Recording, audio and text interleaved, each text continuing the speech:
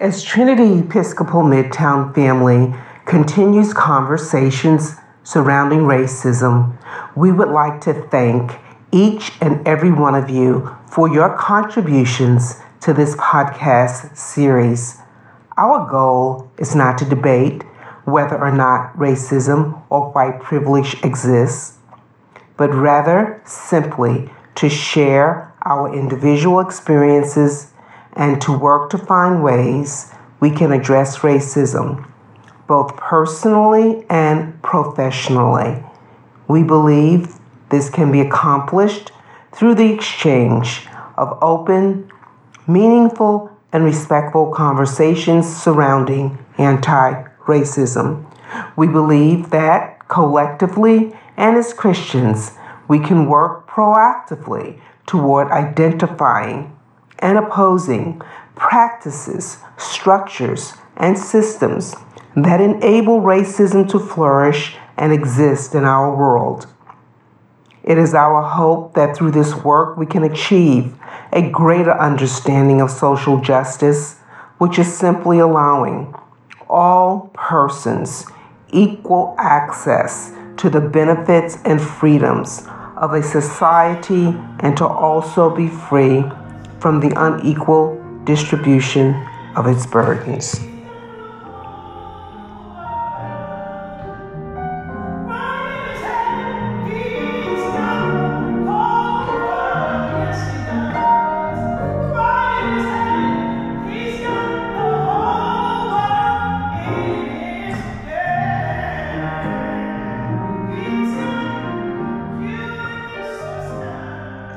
Hi there, my name is Samantha Rainman, and I'm here to talk about racism. No one's born a racist. We all learn this behavior from our parents, our community, our society, media, the institutions with which we're associated. And as an educator, this is something that I really keep in mind as I'm teaching my students. I grew up in a small community in southwest Kansas, and within that community, it was really driven into us that if you work hard, you can achieve good things, you can meet all your goals. If you behave and do the right thing and you follow the rules, then good things will happen. You will have earned these good things and people will respect you if you are honest and work hard. I also really believed in that phrase that all men are created equal in the United States. I thought that's what really set us apart. And I really felt that if you do all the right things, everything happens and it's always good. And that everybody is treated the right way and that everybody is treated equally. As I sit here and evaluate my life and my teachers and actions, there are several things that I think have really played a big influence on me as far as racism is concerned. And I had a ton of things to talk about, but there's just too many, so I've tried to narrow it down just a little bit. I did grow up in southwest Kansas, as I mentioned earlier, and the community was pretty much divided about maybe 60-40 between Caucasians and Hispanics. We did not have any Black families that were in the community that I grew up in. And it was a small community. I think there was only 5,000 people that lived in the whole county at the time I was growing up.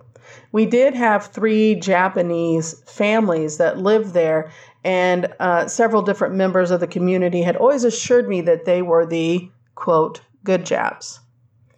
And this is a reference back to World War II. Even as a child, I felt that was really interesting that we had to designate good Japs, but not good Germans. And whenever I inquired about this to the adults in my life, no one could give me a satisfactory answer as to why it was important to distinguish one group from the other. As I said earlier, we didn't have any Blacks that were in my small town, and it was interesting the range of things that I heard said about them. There were some people, but not a lot, that did use the N-word, and it just always sounded so hateful and mean. It was disturbing. Many people, like today, when they were talking about Blacks, they did that hushed tone thing. which obviously means there's something secret or mysterious about people who were Black. There was definitely a vibe that people who were Black were inferior as humans, but superior as athletes.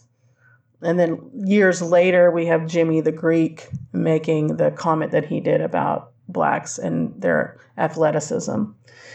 But that idea was not new. It was definitely something that many people talked about prior to that. Some people were indifferent. They didn't know anybody that was Black, so they really didn't seem to have an opinion. And others, definitely, you could tell that there was a dislike of Black people.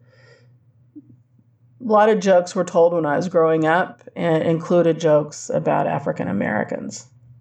And that leads me to an incident when I was young. I was probably second grade, and I came home. I'd heard this great joke at school, and people laughed, and so I wanted to impress my father. And we were out in this field gathering something, and so I told him this joke, and it was about Black people. That was the punchline. It was very negative towards Black people.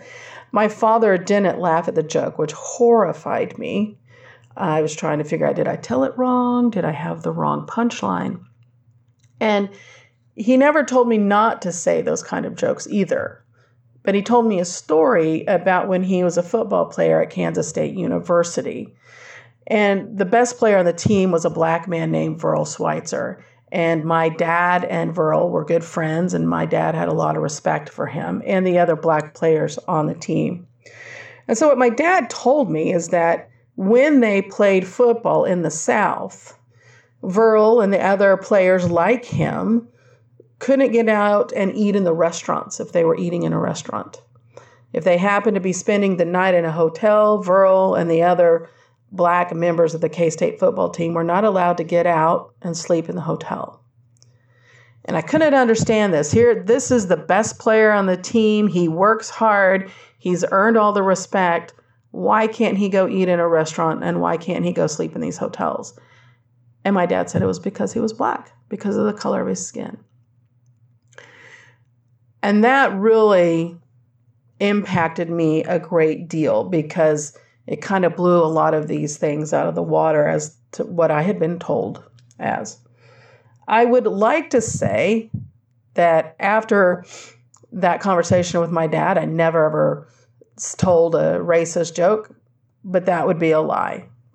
I know that I did. I'm not proud of it, but we're to be honest, and I'm being honest. And they weren't always all about Black people, but I had done that. My mom had read the book Roots and loved it. And when the miniseries came out, we watched it. So I'm an 11-year-old, and I'm watching how these white men are chasing down these Black men. I'm seeing them coming across in the boat. I'm seeing all the horrors of slavery. And there was no way after watching that I could ever listen to anybody defend that, yeah, some slave owners were bad, but most of them were good. That really stuck with me as well. I came down to Texas, and I worked, I got my first job in the Galena Park School District, which was fantastic. It also had a lot of minorities there. And this is the first time I really had a good opportunity to work with and form bonds with people that were Black. And it was a great experience for me. Except I had a student one year, and we're as a sixth grade, and we're talking about what we're going to be when we grow up. And Jonathan was super smart and funny and did great jobs on his work and a wonderful kid. And when I got to him, I noticed that his face was not as lit up as everybody else as they're talking about their future. And he looked at me, and he looked at the class, and he goes, "Who are we kidding? I'm a Black kid growing up in Fidelity. I'll be lucky if I'm alive if I'm 18, let alone go to college." And he was dead serious. That broke my heart. And working in that school district, we have wonderful teachers who do everything they can to be good teachers and to help all their students. But it's really the first time I got to see how the playing field is not level for everybody. That for some people, getting to the top is a lot easier because they're already 3/4 of the way up the hill. Later on, I was transferred to a different school within the same school district. And so this is where it really gets me. Where I see that there are implicit biases that I have taken in, even though I'm against racism, but those things that just kind of sit there underneath the surface. So it was in August, and there were 7 teachers. We're all in a team, and we're in a classroom, and we're looking at the rosters of the students that we're going to have that year. 5 of us are white, and 2 of us are black. And as we're looking at the names, we're laughing, we're cracking up, we're making jokes about some of the names that these kids have, because some of them were a little bit far out as what we were concerned. I do want to point out that all of us were laughing and making comments. But at one point, Erica, who is black, said, "This is why I named my kids Nicole and Noah. I don't want anybody to know they're black until they meet them.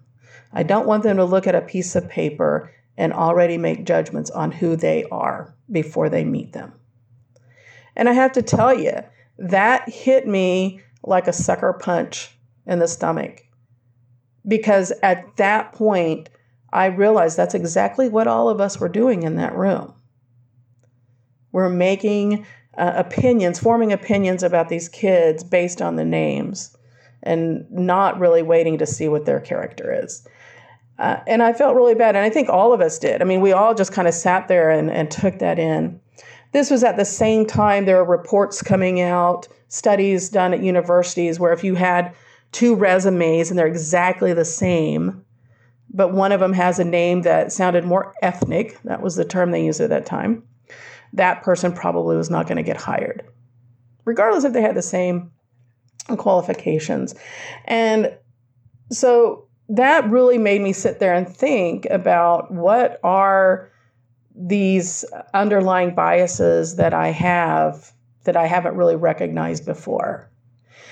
And the great thing about those couple of years with Erica and John is that they were able to trust us enough to tell us their stories. There was also a comedian at that time, and I don't know if it was Chris Rock or somebody else, and one of his bits was about driving while black. And I had seen it on Comedy Central, and we talked about that. And, it's not the exception to the rule. It definitely is the rule.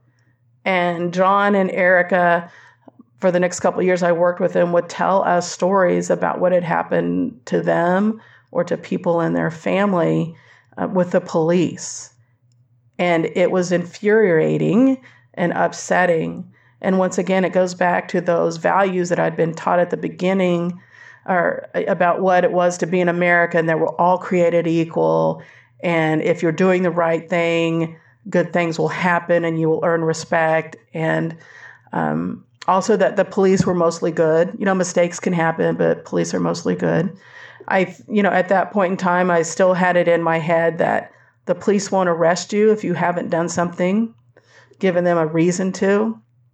And after listening to these 2 people tell their story, and also 2 personal incidences I had with the police, I realized that's not the case at all. And so that those couple of years with them, being such good friends and telling their story and me listening and believing, really helped me to do a better job about self-reflection and checking myself. I'm not going to say that I don't have thoughts that are wrong and that sometimes I speak before I think, but I do know that when I do that, it hits me hard in my heart and in my head, where I have to sit there and reflect. Where did this come from? Why did I say that? And try and make amends if that's what needs to happen. As an adult, I never saw myself as someone who was racist. I didn't use racial slurs. I've even challenged people who have used those in my presence and talked to them about that. I loved all my students and my faculty friends, regardless of their ethnicity or their religion. I love people. I find them fascinating, and I want to know about their experiences and who they are. Yet somehow, those negative comments and beliefs that I heard as a child not from my parents, but from other members of my family, people in my community, and my peers, took root. They never flourished, but like a weed, every now and then they would pop up and break the surface. So now it is my job to recognize these weeds, known as implicit bias, and root it out. Thank you, Samantha, for your service and for helping to make the educational system a more fair and equitable system. It would be naive for society to believe that teachers are immune to social biases. So thank you for your transparency. In 2017, a survey was conducted, and 1/3 of the teachers believed that inequality in education was mainly due to African Americans lacking motivation or willpower to pull themselves out of poverty. However, this miseducation is what continues to perpetuate systemic racism in our educational systems. Dr. Martin Luther King Jr. once stated, quote, "It's all right to tell a man to lift himself by his own bootstraps, but it is cruel just to say to a bootless man that he ought to lift himself by his own bootstraps." End quote. The United States is only a century and a half removed from slavery of African Americans and its anti-literacy laws, which denied enslaved people the right to read and write. Post-slavery, this practice continued with Jim Crow laws continuing to deny African Americans a right to an equal and better education by enforcing segregation laws, exclusionary zoning policies that kept African Americans from buying homes in high-performing school districts, tax policies that prevented African Americans' wealth accumulation, and mass incarceration that removed parents from the homes of African American children, thereby creating an undue economic burden. As we continue to have these conversations around racism, collectively we must work toward equity and anti-racism in our educational system. We must reject policies and systems that create barriers for people of color by demanding increased funding to school districts that lack the resources for students to thrive and learn. Your voice matters, and by using it, this will make our society a better place for marginalized groups to have a fair, just, and more equitable opportunity. Our children are our future, and if we fail to give them the resources they require to be a part of making America truly great, we will all fail in this process. Let us bow our heads in prayer, and we pray for our children. Almighty God, Heavenly Father, you have blessed us with the joy and care of children. Give us calm and strength and patient wisdom as we bring them up, that we may teach them to love whatever is just and true and good, following the example of our Savior, Jesus Christ. Amen. My friends, until then, we'll see you next time as we continue our podcast series through the month of August 2020. Please take care of yourselves and each other. Blessings to you all.